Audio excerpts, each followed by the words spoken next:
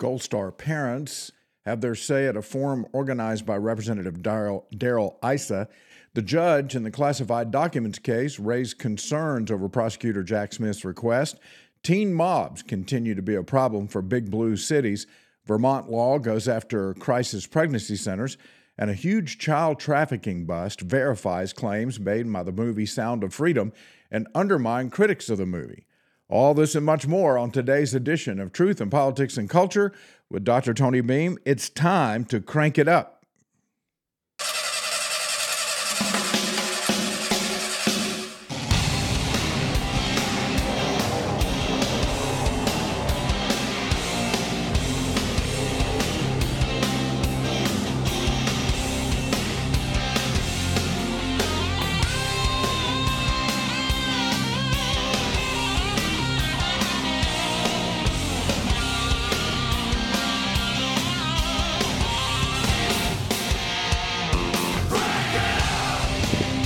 All right, good morning, everybody. If you are joining us live, it is a good morning to you. And if you are waiting for the podcast, it should be up about 20, 25 minutes after the live show is done. So I appreciate you either way, whether you're listening live or listening by the podcast. You're listening to Truth in Politics and Culture, and I am Dr. Tony Beam. My landing place is North Greenville University, where Christ makes the difference and where we are equipping transformational leaders for the church and for society. And we look forward to that group of leaders, the new group coming in, some this week, some next week. We got returning students coming. We'll have brand new students coming in. Just a lot of stuff happening at North Greenville, a lot of exciting stuff. I want to take just a few minutes here this morning before we dive into the news, because every now and then I need to remind people, as this is a fairly new broadcast. I did 22 years on radio, but doing the broadcast this way, doing it live online and then having the podcast up and available is a little bit different format. And there are new people joining. We're getting new listeners every day. And so it's important, I think, for people to kind of hear, once they check out the show, what it is exactly that we're trying to accomplish here. There are plenty of shows that are philosophical in nature. I mean, you can there are shows you can listen to that will explain the deeper philosophical truths of what's going on in the world. There are shows out there, podcasts, that talk about worldviews and their significance, that talk about culture from a philosophical platform. And then there are shows that just talk about the news. I mean, they put news out there from purely a political standpoint. Those shows will highlight news stories that are particularly good for their particular political party that they are trying to support. And there's not really any analysis. There's just, and many times on those shows, there's a lot of decrying of the news in the story. In other words, how it goes against a particular political party and how it may be used to advance the political party of the person who's doing the show. What I'm trying to do here is a little bit different. And I try to look at the news every day. There are plenty of stories out there. And I try to do two things. I want to inform you about what's going on, and then I want to talk about why what's going on is significant from a biblical perspective. In other words, this story is important. This story matters to us. Here's how we look at this story through the lens of a Christian worldview. And to have a Christian worldview just simply means you're bringing biblical truth to bear. You're looking through the things you know to be true according to God's word, and you're seeing the world through the filter and the lens of truth, objective truth, as presented in the Word of God. And so your worldview is made up of what you believe. And everybody has one. I mean, that's one thing that people wonder sometimes. Worldview sounds like an ethereal type term. It's transcendental. It's sort of otherworldly. Well, actually, it's just simply the way you filter. It's whatever filter that you've developed in order to look at the news. And I've tried to develop a Christian worldview filter over the years. And so that's what we're doing here. And that's why you may hear several stories throughout the course of the program. And then we try to bring to bear on those stories the idea of a Christian worldview. Now, there are basically three types of worldviews that you can have. And within these three categories, then the types begin to fan out, and you've got multiple categories under the main types. But the main types of worldview is naturalism, and then that would simply be that everything has a natural cause. There is no creator. There is no divine mind behind the universe. Everything happens by a series of accidents. And if you view the world through that worldview, you're going to come to some very different conclusions than if you look at the world through the worldview of Christianity or the worldview of theism. That is, a belief that there is a God and that God has revealed himself, and that we can know something about God because of the way that he reveals himself in creation, but also the way that he reveals himself through his word. You have general revelation, and then you have specific revelation, or where general revelation is, you look around at the created order and you immediately are made aware that God is revealing himself in the beauty and the order of creation. And then you pick up God's word and you understand that in addition to the general revelation that we have because we're here and that we're created by a holy God, we have specific or directed or revealed revelation, things that God reveals about himself specifically, his character, his nature, and how we're supposed to relate to him.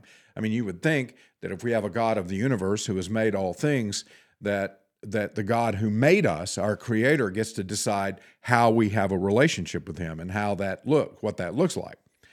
So you have basically naturalism, theism, and then what I would call pantheism, or this viewpoint that the world came about by natural causes, but there is no difference between the spiritual world and the physical world. They're all kind of meshed together. Most Eastern religious systems hold some view of this, that the line between the physical and the metaphysical is blurred, and there is no God. There is a life force that is created somehow through the energy that we find in the universe. So it's kind of between naturalism, which is the idea that there's nothing driving everything, it's all blind chance, and the idea of theism, which says there is a God who is in control, who is sovereign, who is loving, who has characteristics, but he's a God of justice as well. He has characteristics that can be readily observed.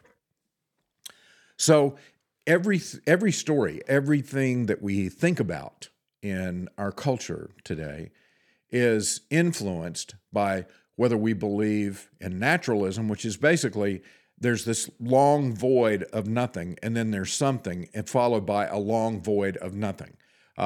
There's just, you have this window of opportunity. You live, you came from nothing, and you're going to nothing, and so while you're here, you better make the best of it. As we look at the news, we can see people with that worldview behaving in a particular way because there's nothing transcendental, there's nothing beyond this life, and there's no purpose to this life. And so they live according to the moment, and they self-identify. Their identity is not wrapped up in the fact that they're created in the image of a loving God. Their identity is simply self-created as they go along, and they have complete autonomy over their identity. There's no identity given to them by their creator.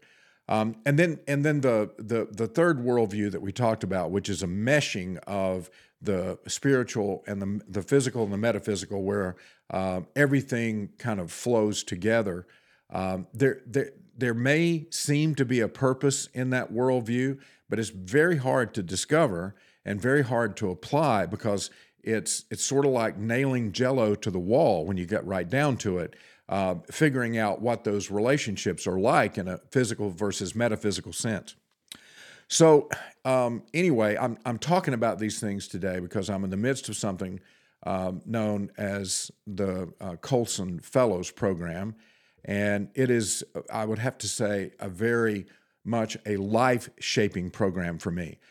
People like to use the word life or the phrase life-changing all the time. I wouldn't say that the information that I'm learning, I was in a seminar last night for an hour and a half. I wouldn't say the information is life-changing in the sense that it's making me think differently about the world. It's simply life-shaping in that it's causing me to be able to better think about the world and to be able to communicate that in a way that's better. So with all that in mind, a little bit of philosophical discussion here. I'm not saying that on the program we won't talk about philosophical things, because if we're going to examine news stories based on a biblical worldview, then it's going to be necessary for us to point out what the philosophical underpinnings are of the meaning of that story based on the Bible. So we talk a little bit about it, but it's not purely a philosophical show. We've got news stories that are in the headlines. What are we supposed to think about it? You know, I talk to a lot of Christians today who are just, and quite frankly, very discouraged because they see the decline and decay of culture. They see the confusion and the chaos that is rising. We need clarity in our world today. We need confidence. We need the courage that's necessary to stand up and say, here is truth, and we should live by it if we're going to survive. But it's very difficult when a lot of the culture just operates out of a foundation of chaos. And so people I actually hear these debates going on between Christians about whether or not, okay, does it really make any difference for us? Shouldn't we just withdraw from the culture, get into our churches, learn as much about God as we can, and just go out and try to win people to Christ and not worry about what the culture's doing? Just kind of let it burn over here while we're over here doing our best to rescue people out of the burning culture, because we can't put the fire out. There's nothing we can do over there. I don't think we ever have that choice. We always have to be engaged if we're going to be biblical, if we're going to follow Jesus. We have to be engaged in having influence in our sphere of influence in the moment that we've been called to, which is this moment. We have to do what we can to bring truth to light, to be the salt and light. And you hear me talk about this all the time. The meaning of what it means to be salt and light, particularly for Christians in the world that we live in today. And it simply means that we boldly step into the culture, but boldly and what I mean by boldly, we have the courage to step up. We have the confidence that we have the truth, and we have the clarity that needs to be brought to the chaos of the culture. So we do all those things, but we do it with humility. We do it, we don't claim that. When I say confidence, I'm not saying that we step up and we say we know the answer to every problem. Absolutely. We step up and we say we have the framework given to us by God to be able to answer these problems correctly according to the truth of the Scripture that God has revealed and the things about God that He's revealed about Himself. And one of the big things that we've been talking about in the Colson Fellows Program is the image of God and what that means for us as it bears out in us individually. The intrinsic worth that life has comes from the fact that we're created in the image of God and we're called to be stewards of everything that God has given us, everything that God owns, which is everything that is, because He, in fact, is the Creator. All right, and that leads us to, again, this question: do we withdraw or do we move forward? And I think withdrawal is not an option, but we need to understand that moving forward could lead us to two possible outcomes. Now, it could be a lot of outcomes, but I'm going to boil it down today to two. And one historical example would be William Wilberforce. Another historical example would be Dietrich Bonhoeffer. Both men were Christian leaders at a time of great confusion and chaos in the world. And they both brought their biblical worldview to bear against the culture of the moment. William Wilberforce took 20 years to pound away in England, and he was successful in leading the charge to finally cause the British government to outlaw slavery. And so Wilberforce, you could look at that and say that that's a victory because he persevered. He made the arguments to the point that finally the culture, the government came around to his way of thinking. Now, it wasn't Wilberforce alone, of course, but Wilberforce was the out front person. There were others that joined him. He was able to get others to see his way. And as time went by, the British government acquiesced to the truth that humanity made in the image of God should not be engaged in enslaving anyone. And then we look at Dietrich Bonhoeffer and we say, well, his life was a failure because in Nazi Germany, he stood up against Hitler. He stood up against a church that was acquiescing, that was giving Hitler space, that actually supported the Nazis. And he called the church back to be the church. And Bonhoeffer was executed just weeks before the Allies got to the concentration camp, or the prison, I should say. He was being held in a prison where he was executed, where he was hung. And he was executed in the end for his tangential involvement in the plot to assassinate Hitler. That was the charge against him. And of course, Bonhoeffer was somewhat, if you know the story of Dietrich Bonhoeffer, he was somewhat involved in that because he saw the evil of Adolf Hitler. But his main crime was that he simply would not support the Fuhrer. He would not support a worldview that was evil, and he wouldn't acquiesce to it or to lie to himself about it. And he stood for the truth of God, and he paid with his life. It was not Dietrich Bonhoeffer's sacrifice that turned the tide of the war. For in that particular case, he was someone who stood and was faithful and was martyred.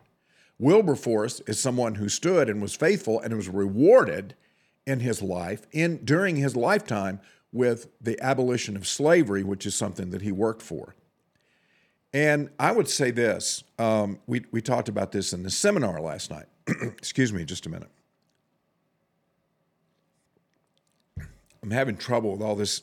I don't know what it is about this time of year. But for some reason, for me, this is when I start having all this crud that you have to deal with early in the morning, and it affects my voice. But anyway, Dietrich Bonhoeffer was faithful in his day against the evil of the Nazis, and he gave his life. But he honored God in the sacrifice that he made.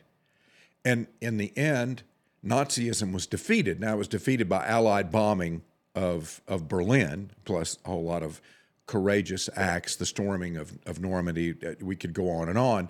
I don't want to refight World War II here, but I want us to understand that Bonhoeffer's sacrifice was not in vain because he honored God with his life. And I think we as Christians don't know if we've just been called to this cultural moment, and we don't know if we're going to see a Wilberforce moment where we see a change of mind and attitude and worldview that results in a great victory, or if we're living in a Bonhoeffer moment where our call is to be faithful even unto death, and we may not live to see any kind of physical victory come out of it, but our victory lies in the fact that we are faithful. Faithfulness is what points to whether we win or lose in this case. So I'm saying this, and I hope this is an encouragement to you as a Christian, because it should be. Whether we live in a Wilberforce moment or a Bonhoeffer moment, our call from God is the same. Our call from God to be influencers in the culture and to push back against evil that is subverting and taking the life of the innocents, we have a responsibility to stand in that gap and with humility, but with confidence and courage, be clear about what God's word has to say about it. And so that's what I try to do here every day, and I'm trying to get better at it as time goes by. I'm still learning. I'm 65 years old. I hope that throughout the course of my life, I've obtained some knowledge, but I'm still in the process of growing and learning more. And I think that's another thing that's important for us as we look at the time in which we live, which is very chaotic, very difficult. But in order to live successfully in this moment that God has called us to, we have to be constantly studying His Word, listening to the voice of the Holy Spirit, and continually gaining knowledge that will make us wise in the way that we respond to the world around us. All right, with all that in mind, I want to talk about this story. I talked about it briefly yesterday, but I didn't put up a podcast yesterday. I had some problems with the broadcast because for some reason, my phone, when I was playing a soundbite off of the phone of President Trump speaking at the Silver Elephant Dinner, and I had no idea that soundbite was still running in the background while I was talking through a good portion of the show. I couldn't hear it in my headphones, which I'm not going to go into a lot of detail, but I'm supposed to be able to hear everything coming through this board that's happening through my headphones, but apparently for some reason I couldn't hear that. So I didn't put up, and the show was brief yesterday. It was only 15 minutes because I had a early doctor's appointment. So there won't be a podcast from yesterday. This will be there will be a podcast today. So I talked about this story briefly yesterday, but I wanted to come back to it because of the significance of it when it comes to understanding the influence of a biblical worldview in our culture. 21-year-old Kaya Sanat is a Switch social media influencer with 15 million followers. Now, I had never heard his name before. But obviously I'm in the minority if 15 million people are listening to this guy, and he's 21 years old, and he's got a lot of influence. Sanat advertised a PlayStation giveaway in Union Square for 4 p.m. on Friday afternoon, and in a short amount of time, there were several thousand, mostly teenagers, gathered, and they began climbing onto cars that were stuck in traffic. It's 4 o'clock, it's rush hour in New York, and you're calling all these people into an area which is very congested to begin with. So anyway, they gathered and they started climbing on these cars. They were beating on the sides of cars. They were throwing rocks and bottles, looting nearby stores, because once you get a crowd that large with several thousand, then anonymity kicks in. In other words, people are not going to know you from the rest of the mob, and you can do things that normally you wouldn't do, or at least you feel comfortable, you feel empowered to go out and start doing things like breaking windows and taking stuff. So at one point, there was a young man that jumped on top of a damaged car, and a crowd of young people were cheering him on while they kicked in the windows. Several fights broke out during the melee. Sanat was actually at the event, and when he described this, he was asking people to please stop. He was basically wading into this and saying, asking people to stop doing the violence just because, he had called them there to get this PlayStation. Dozens of officers were called to the scene. They had to call out a riot squad, and they were able to stop the chaos by about 6 p.m. But when all the dust settled, 66 people had been arrested, and approximately half were minors. Sanat was ticketed and told to appear in court on August 18th, and he's going to face charges. He's facing charges against him for first-degree rioting, inciting a riot, promoting an unlawful gathering, and the mayor of New York, Eric Adams, came out and said that there were likely outside agitators who were pushing the violence on others. So instead of really addressing the violence, now, Mayor Adams was not terrible here at this, but he refused, for whatever reason, a lot of our leaders, our political leaders, are not willing to condemn rioting outright, because I don't know why. Are they afraid of alienating the rioters? Do they think these people are voters that are going to go out and vote them out of office if they get insulted? I really think it's coming from a worldview that says that people are basically good. And if you believe that, then instead of holding the people accountable for the bad actions that they obviously engage in, your first thought is going to be, well, let's find out why these good people would do this bad thing. And the truth is that these people are sinners. Now, that doesn't make them bad in the sense that everything that they do is bad, but these are not good people that need more information. These are people who have been affected by a broken worldview that says that they aren't made in the image of God, that life isn't precious, that they're owed something by the universe, that when they go out and take these actions, since life has no meaning and they're preceded by the void and they're going to go into the void once they die, then why not live in such a way in this life that simply indulges every impulse that you have? In other words, you cast off all restraint because this is all we're going to get. And when you see the breakdown, I mean, when you have this many people come together, there's a lack of teaching somewhere about community standards, about how we're supposed to behave toward our neighbors. You know, we're not supposed to break into stores and loot simply because we can do it with a good chance of not being caught. The only way to restrain people is that people restrain themselves because of something they believe about how they're supposed to live with each other, or we're restrained by law enforcement, by an outside force. And we're seeing more and more and more of this, and our elected officials refuse to deal with the root problem because they think it's going to be insulting. They've got a problem. They get elected by constituents who want to make sure that abortion is available on demand so that people get the message that life has no real meaning or purpose beyond self-gratification. They are wanting to get elected by people who think that the police are systemically racist, and the only reason that they would arrest someone in this situation is because of their race. And that, even if they're breaking windows, going into shops, taking things that don't belong to them, destroying public property, attacking innocent people, all of that stems from the way that they've been treated, that society has not been good to them, and they're simply responding, how can we expect anything less when we have a society that treats young people the way that it does?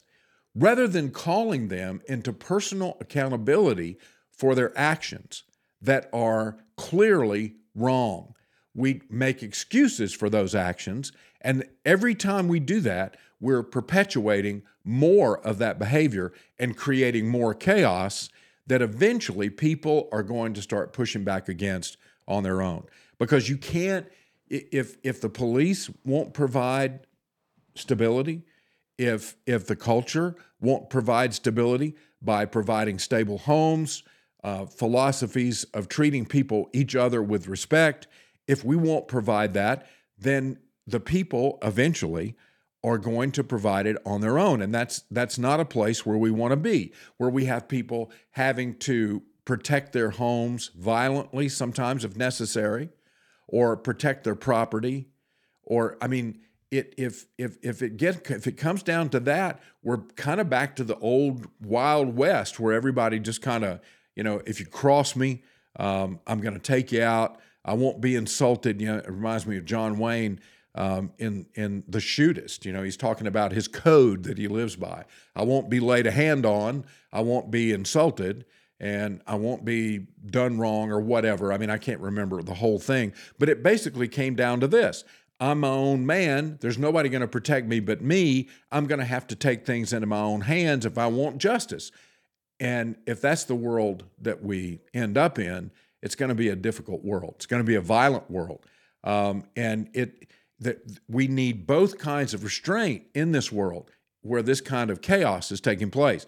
We need the personal restraint that comes from our worldview, the fact that we believe life is precious and that everybody deserves respect, and that we are created in the image of God, and therefore we have meaning and worth and value people who hold to that worldview are not going to go out and just begin to dance on top of cars, break windows, and loot and steal things that don't belong to them, because they see the idea of personal property as being important to the intrinsic value of the individual. And so we're either going to have to embrace these ideas and restrain ourselves, be restrained by law enforcement, which more and more is under attack. More and more public officials want law enforcement to take kid gloves toward violent offenders. And so if law enforcement won't restrain, if we won't practice self-restraint, then eventually we're going to have a very bad situation where we get into vigilantism. All right.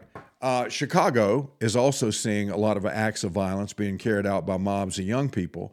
Footage from some of Chicago's riots showed dozens of minors just 2 weekends ago looting a convenience store and destroying property in the city. And that culminated in the arrest of about 40 youth, including someone as young as 12 years old. And then Mayor Brandon Johnson of Chicago was asked his response, and basically he said that it's not appropriate to be insulting toward the rioters. Well, what about the property owners? What about the people that got hurt? There seems to be no respect for them, while we're called to give respect to the people that are causing the chaos. And this is exactly what got Mayor Lori Lightfoot kicked out of office. I mean, it had been a long time in Chicago since a mayor hadn't been reelected. And Lori Lightfoot was replaced, and people were hoping that a new mayor would come in and have some common sense when it comes to the protection of public property and the establishment of order.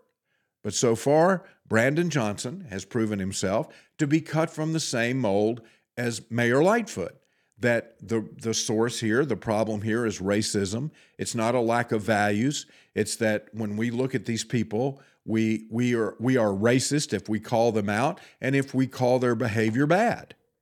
And that is not a formula that will change anybody's life. I mean, it's not a formula that's going to improve the situation, lessen the chaos. In fact, it's going to increase the chaos and raise the possibility that people are going to begin to take the law in their own hands and protect themselves if law enforcement fails to do so, and if public officials look at this not as a problem that is systemic in communities where families have broken down, where values are not being passed on, where schools are afraid to address discipline because they're afraid of the consequences. If we're not willing to see that that is the root or the foundation of some of this behavior, then we're never going to make any progress. And I mean, and here's Chicago by the numbers. I mean, this is just straight from the stats sheet. Father's Day weekend, 74 people shot. 4th of July weekend, 33 people shot. Memorial Day weekend, 57 people shot, 11 killed. One was 2 years old. This is violence. This is chaos breaking out across the city in areas where people are just trying to live their lives. And they can't because you have the breakdown of civil order. And you have police who are afraid if they come in and enforce the law, they're going to be dragged into court. They're going to be called up, that law enforcement is a bad thing because the police are racist and they're not protecting the interest of the people. They're not just trying to uphold the law, but they're the Gestapo. I mean, this is how they're portrayed in many ways by the very elected officials that people are putting their confidence in to do something about alleviating the chaos. So let's move on. Another story, this story from yesterday. What took place at this hearing that Darryl Issa set up, Congressman Issa from California, for the Gold Star family members that had service people, members of their family, die in Afghanistan in the chaos of the withdrawal. the botched Afghanistan withdrawal, they were given a chance to tell their stories in a public forum. And this was not like an official, I don't think, congressional hearing. This was something that Darryl Issa convened so that the members would have a place where they could air their feelings. They haven't spoken out publicly since the Afghanistan disaster. And every one of them said, look, we've been lied to by the Biden administration about the circumstances around the day that a suicide bomber was able to break through security, detonating a bomb that killed 13 service members and 170 civilians. And this happened at the Abbey Gate at the airport in Kabul. And this was days before the United States pulled out completely. So the family members, they pretty much believe that they're entitled to answers about their questions about the circumstances surrounding the death of their loved ones. They want the country to know what happened, and they want to know who is responsible. This is Kelly Barnett, whose son, Taylor, died that way. And I mean, this is emotional testimony. By President Biden and the Pentagon about the circumstances. Okay, well, we don't have Kelly. Let me just say that her testimony was extremely compelling. It was, and then her husband. I mean, when he got up, Kelly talked about the heartbreak of losing her son, and her husband was just angry, and you can imagine why. It's the same thing, the loss of his son, but he really called the Biden administration into account. Do what our son did. Be a grown-ass man. Admit to your mistakes. Learn from them so that this doesn't happen ever again. You all need to resign immediately. Okay, obviously anger as well as heartbreak over the loss of his son. They also had another person testify, Christy Shamblin, she spoke at the forum. Her family member was Sergeant Nicole G., and it was her daughter that she lost in that suicide bombing. When our leaders, including the Secretary of Defense and our Commander-in-Chief, call this evacuation a success, as if there should be celebration, it is like a knife in the heart for our families. I live every single day knowing that these deaths were preventable. My daughter could be with us today. It really doesn't get much more emotional than that. Parents talking about just a breakdown in the way that this withdrawal went. This was one of the main failures of the Biden administration. And look, in war, you're going to have breakdown. You're going to have failures. You're going to have miscommunication. You're going to have things that happen that don't happen or go according to plan. But the question surrounding the Afghanistan withdrawal, ever since this debacle took place, is what was the plan? What was there a plan that was actionable to get American forces out of Afghanistan? And was it reasonable to withdraw every single American force to move back from occupied areas and to protect only the airport, giving the Taliban the opportunity to just take over the country? And look, I get it. I know the Biden administration had some belief that the Afghanistan army, trained by the United States and using billions of dollars worth of U.S. equipment, was going to be able to stand against the Taliban. But what happened is that the Afghanistan army just melted away without American support, without being able to turn around and see that the Americans were going to be there to support them and to protect them.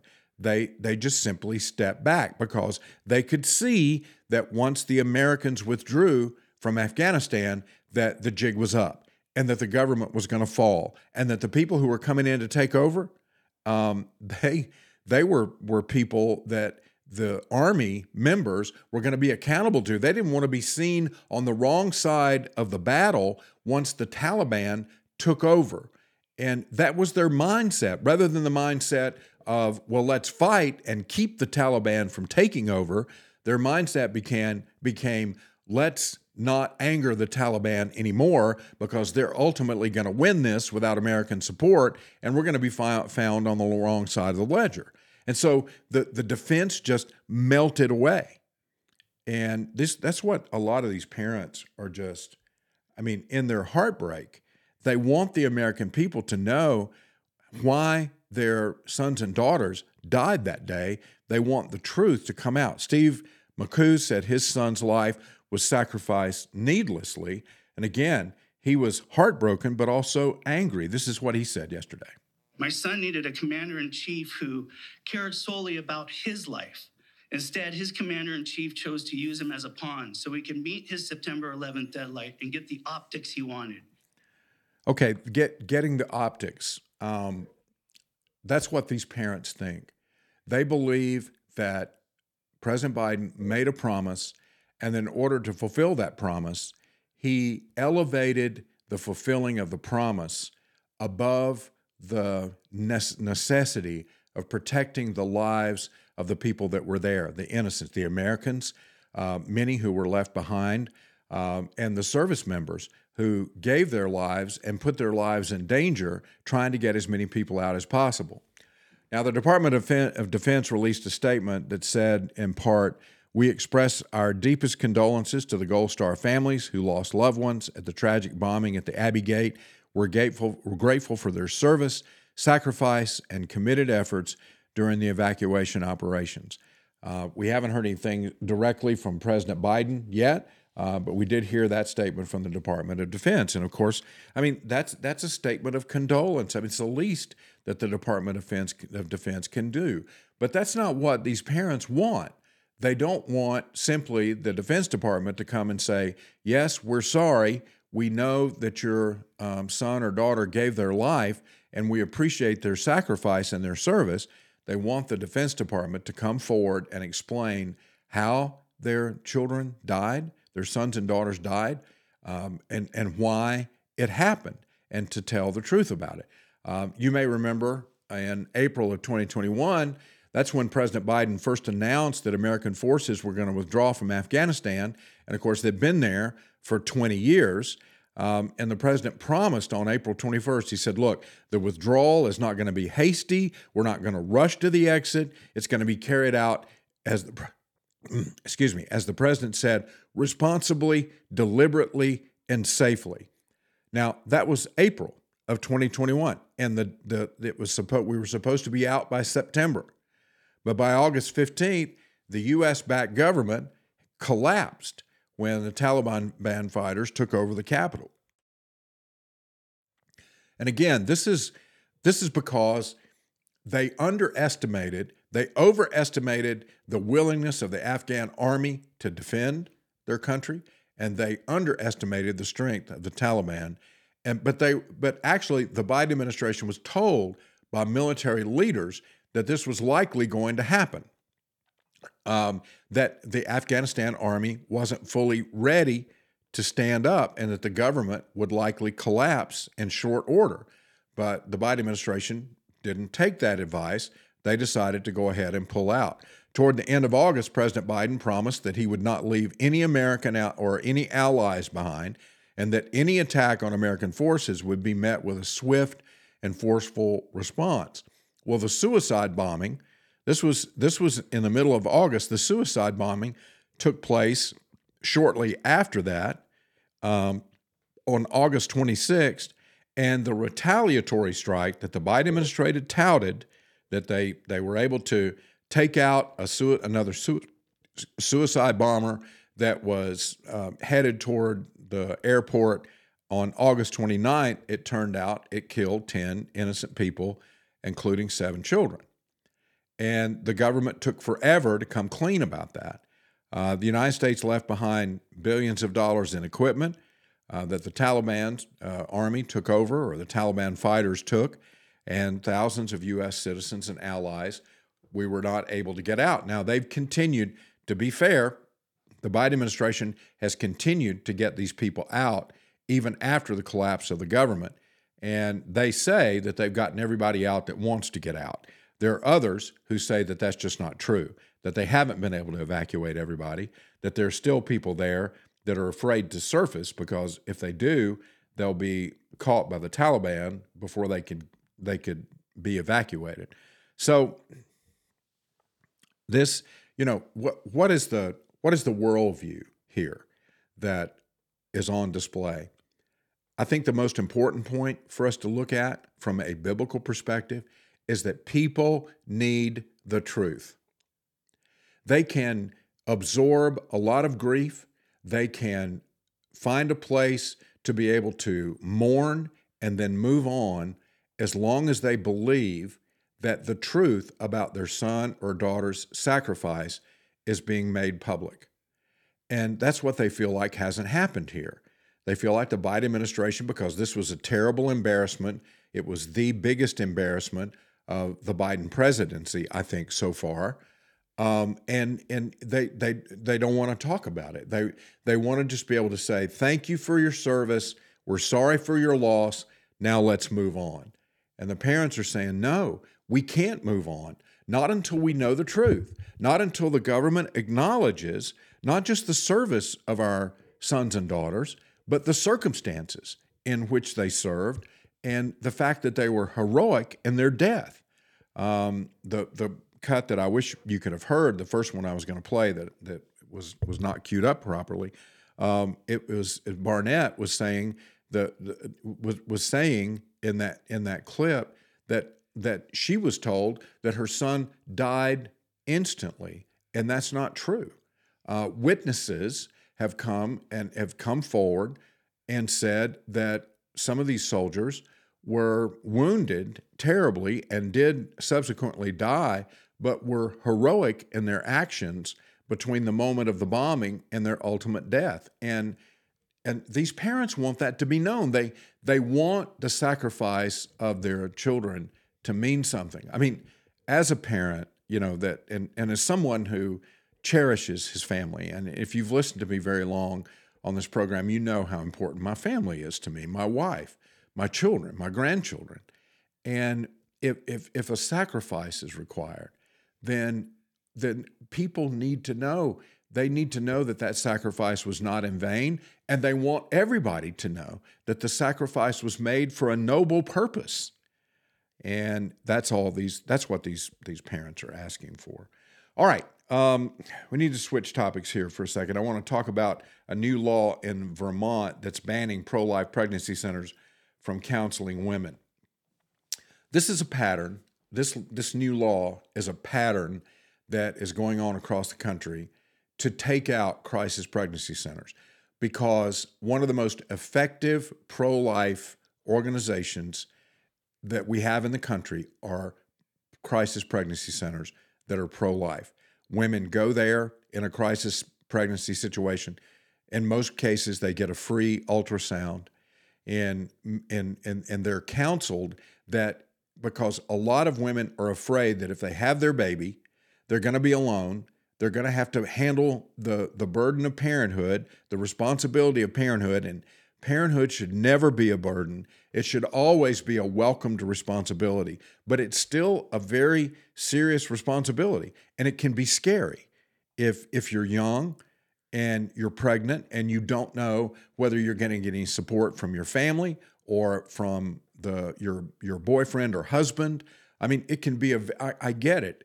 And crisis pregnancy centers offer the support, not just, yes, you're pregnant and you should keep the baby, but yes, you're pregnant. Here's why you should keep the baby, and we'll walk with you through this. We'll help you with things like formula and diapers. We'll stand by you. We'll walk with you. If you decide you want to give the baby up for adoption, then we'll help you find an agency that will do that will place the baby in a loving home.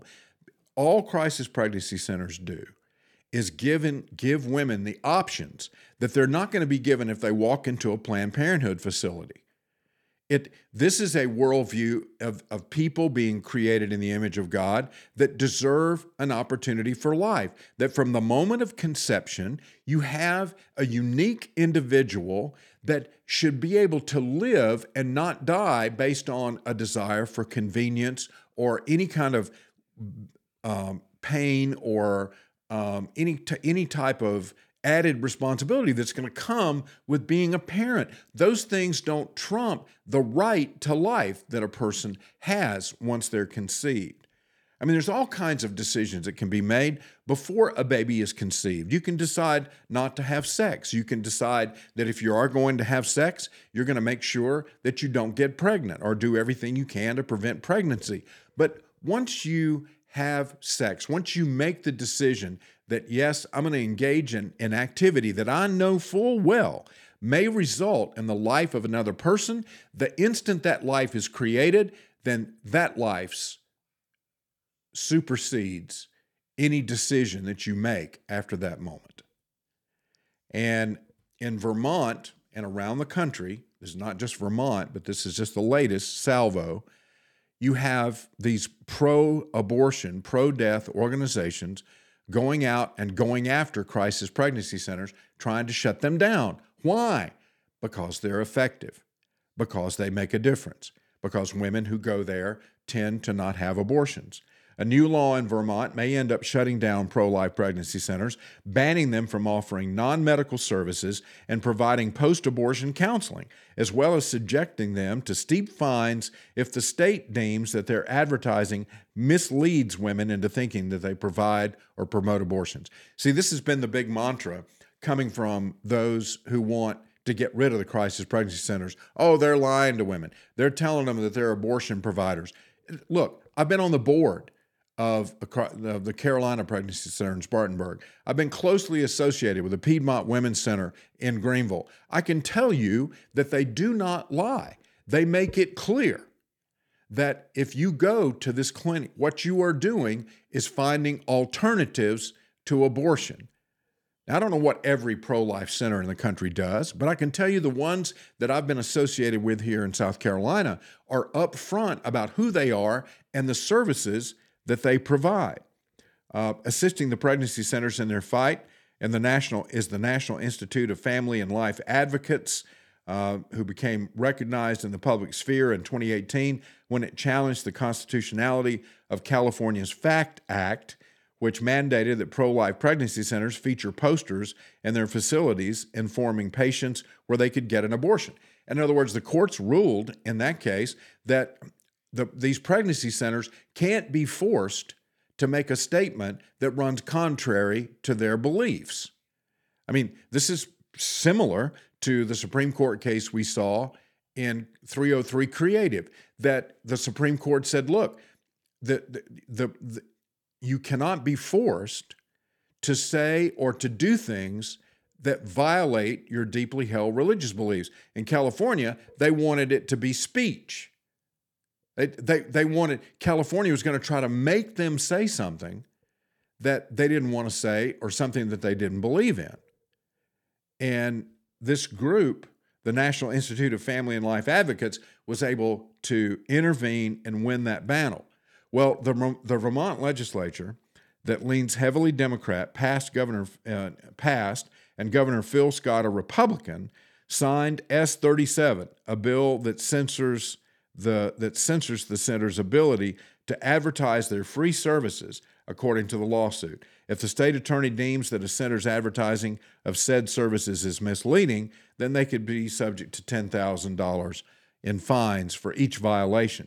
The law bans pregnancy centers from offering non-medical services, which most importantly include post-abortion information and counseling. It applies only to pro-life pregnancy centers. Now, this is what's fascinating about this. If you want to get to the nub of it, if you want to find out what the real motivation is, take a look at where the law is focused.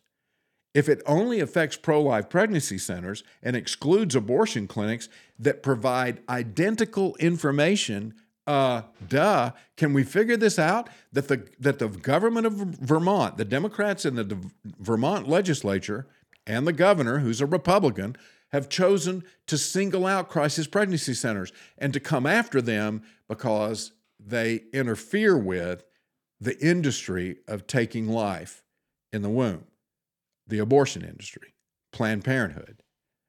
And so this is not only happening in Vermont, like I said, it's happening around the country. And how does this play into the Christian worldview?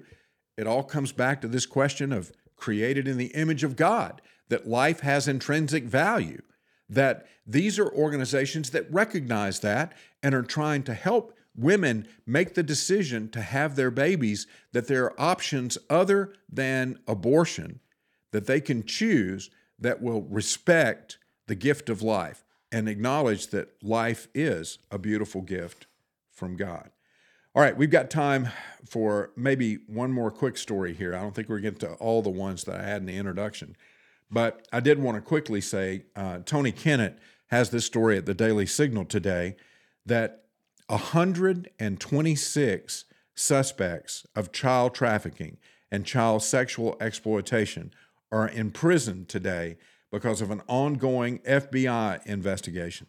The FBI, the National Center for Missing and Exploited Children, and state and local law enforcement agencies collaborated in an operation called Operation Cross Country 13, resulting in the rescue of 59 children and the arrest of 126 child traffickers who are alleged child traffickers. They've been arrested and charged with crime. Now, if you remember, when Sound of Freedom, the movie about child trafficking, came out, the press began to attack this movie. They began to say that it was linked to QAnon, that this child trafficking business was being exaggerated. And I mean, it was unbelievable that the press would see an opportunity here. Many in the press, not the entire press corps, not every news organization, but many organizations looked at this and tried to make it political.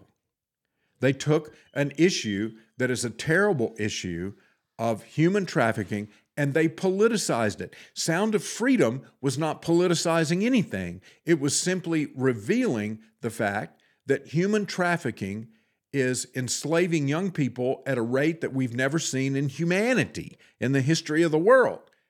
And this is something that we need to be concerned about. And yet, many looked at it as an opportunity to inject politics where politics should never have been interjected. Because we're going back to the image of God. So many things come back to that in the conversations that we have in this world and the values that we place on things. Rescuing children who have been kidnapped and exploited for sexual purposes. Human trafficking is an affront to a holy God who loves the creation that he made. And of course, the evil that it represents and the heartbreak that it brings to families. And I'm just amazed. It would seem that this is one issue that politics could be put aside, and we could all agree that this is something that is good when the FBI is successful at getting all these children reunited with their families and putting these evil traffickers behind bars. Emma Waters, who is a research associate with the Heritage Foundation's DeVos Center for Life, Religion, and Family, told the Daily Signal that she isn't surprised by the left's dismissive attitude. And I want to read her statement, and I'm going to comment on it quickly, and then we're going to wrap up for today.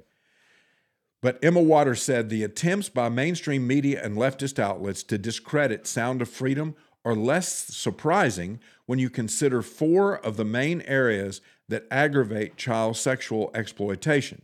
The porous southern border, no question that human trafficking, just like the proliferation of fentanyl in this country, is a result of having what amounts to an open southern border.